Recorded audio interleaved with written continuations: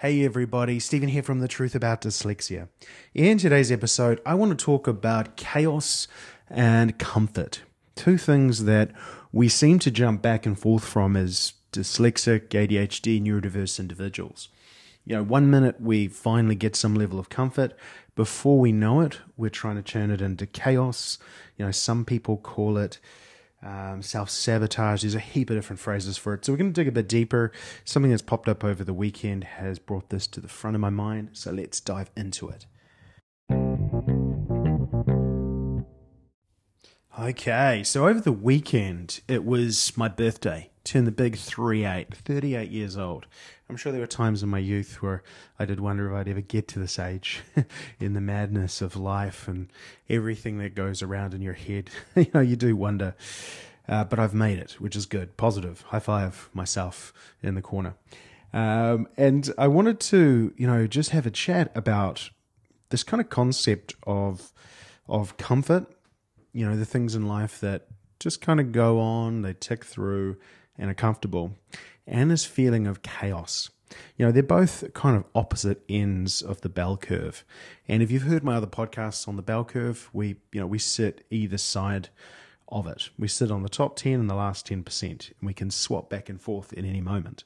And this is true for the chaos and comfort mentality, is that we're always striving, it feels, for this idea of safety and comfort that we never seem to quite find. If you ever heard, there's an old Greek fable of a guy in the water always reaching for grapes that are just a touch out of reach. And like for eternity, that's what he has to do. He's done something wrong. I can't remember what he did wrong, but he's in the water and he's trying to grab at these grapes that are always out of touch, out of reach. And he does that for eternity. Imagine how painful that would be. I think for us neurodiverse people, especially, we're always creating that kind of friction in our life of making sure everything we want is just out of reach. You may experience this in ways when you actually achieve something that you think you've really wanted. You just don't really get the big, happiness moment. Or if you do get it, it's for such a short period of time. I know when I win a football match, it's great. Well, when I'm part of a team that does, it's fantastic for a few minutes. And then it's gone. It disappears. And with other goals in life, again, it's easy to reflect on them and kind of let them go. But what's kind of happening there, and I want to kind of explain it from my point of view, is that we are more comfortable in some level of chaos. We can't live in this comfortable zone where everything just works out, even though we strive for it. We strive to create safety and security. But every time we do that, there's some part of us going, are we actually safe enough? Could we be safer? Could we be more secure? And we're always sitting there kind of like the grapes are out of reach.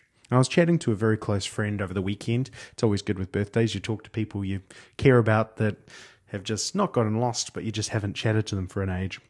And we were both in the same boat, as we've both actually created very safe and comfortable lives around us, really safe and comfortable lives. If someone was looking at from the outside perspective, they'd go, hey, you've got it pretty sweet. There's a lot of buffer in if anything goes wrong. You're smart enough if something did go wrong, you'd fix it. You've done a lot of the core stuff that you should do as an adult. I say that like all of us think we're adults when half the time I don't think we do think we're adults. We're like, how did we get this far? How did we survive this long in this mad world, right? But there's always this piece going, we could be more comfortable. And at the same time, the more comfortable we get, there's a part of us as well that gets bored with that.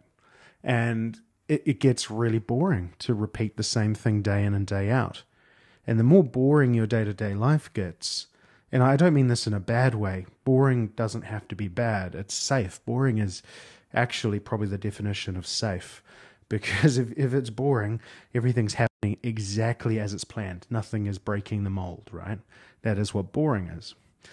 So to create, something that's more interesting, that fits more on the chaos, the less safe side of the equation.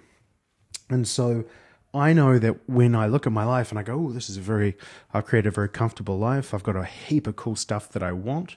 It doesn't stop me from trying to grow. And to grow, truly grow, you have to create some chaos, because you can't grow with, no level of chaos, right? Whether you're trying to study for a course and trying to achieve something at an academic level, even, for example, you're putting your life in a chaos. You're having to invest time into it, mental thought, processing, all this stuff. All this stuff is just appearing and you have to do it, right? So you're creating some level of chaos. And I think, the dyslexic mind, especially the ADHD mind, it's always moving. It's always trying to move. And it doesn't like to move in a boring fashion where it just sits still. It wants to be out there growing. It wants to be out there creating some level of chaos in our minds. And I find this dichotomy, this feeling of, on one side, I want safety and comfort. I want to know I've got a roof over my head, food's coming in, I'm as healthy as I can be, I'm moving towards stuff. Everything's kind of safe on this side and there's no problems. But on the other side, I have this innate need to grow and to create chaos, to create challenging times in my life, because it's only when chaos or challenges appear you truly grow, right? You don't grow when you're completely comfortable and not moving. Does that make sense? Have I said that well enough? And I feel like if I was going to talk at the end of my life as what has the struggle of my life been, it has been the balance of comfort to chaos. Now that's a ratio, right?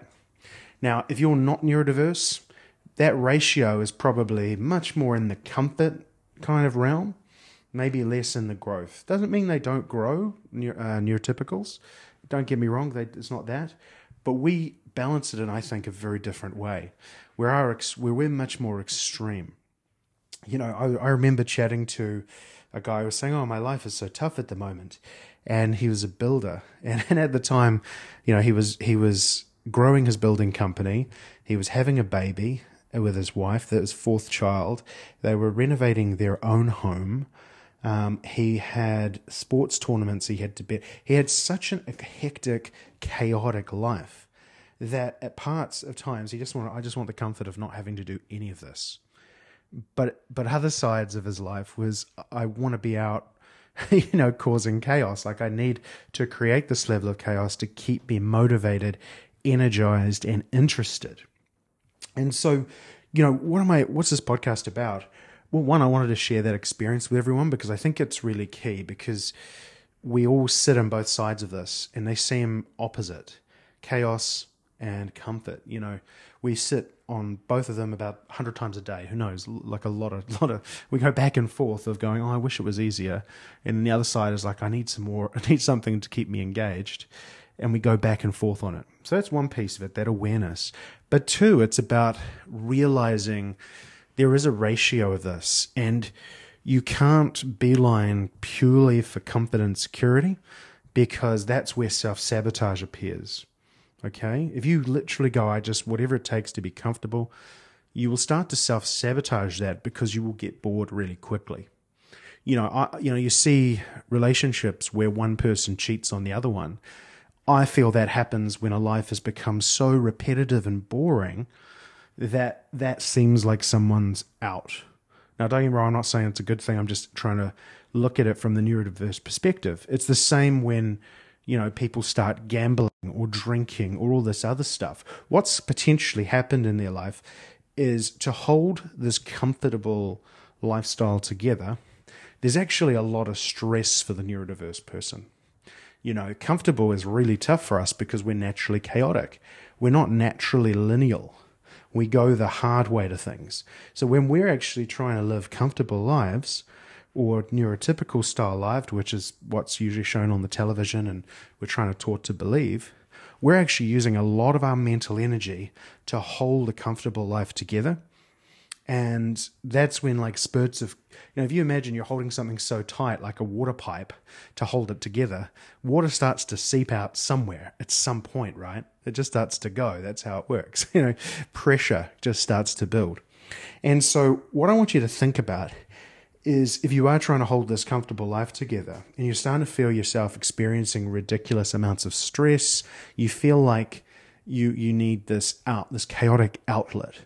What I would say is find and create those chaotic outlets yourself before they find you. Does that make sense? I'll give you an example. Me and my wife have started doing pottery classes. I've got no skill in pottery. It's kind of scary to me. I think felt like I had a panic attack the first time I went. So I don't know why. The lights and I don't know. I haven't been in a class for a few years, so it was weird. But it was a strange experience, and it took me out of my comfort zone. But not so far out that it affected negatively my life. If anything, it had positive effects with my wife being there as well. But it was out of the norm. It wasn't the standard comfort. I didn't have to do it. I could have just watched TV. I could have, but it gave me enough of this kind of difference, this chaos, that it helped me. Now, if those outlets don't get created by me, my brain will find those outlets in some format. It's just how it works. It's looking for something to keep it interested.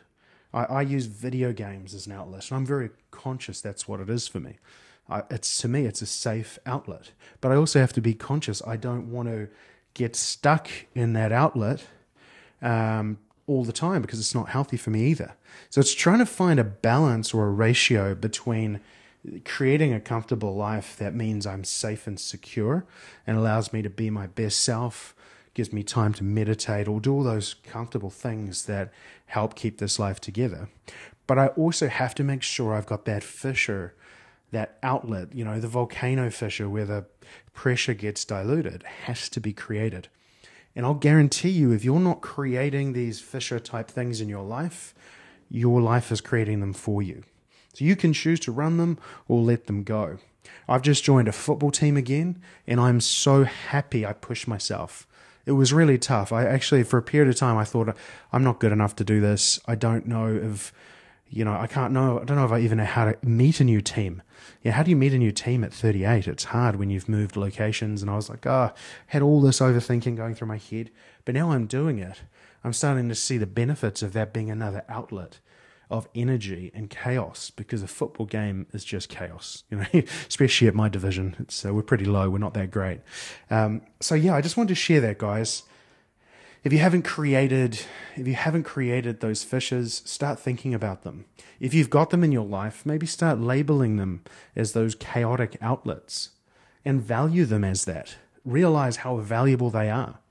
And I always come back to this point Dr. Hallowell, who's an ADHD specialist, mentioned on an interview, which is trying to find that place that's 10% more stressful than day-to-day life and sit in there. That's our happy zone as dyslexics, is trying to find that bit that's just a bit above us, but it's not like 300% over us. It's about 10%. So we're kind of sitting in a place where we can achieve, but it is also creating enough chaos to kind of feed that need we have. And if you can find that happy zone, it's going to be massively valuable in your life. If you can recognize it, I just think it's a game changer. So just wanted to share today, guys. I hope that's been some help. It's got your brain ticking. Make sure you play with the ideas, and I'll be back on Thursday.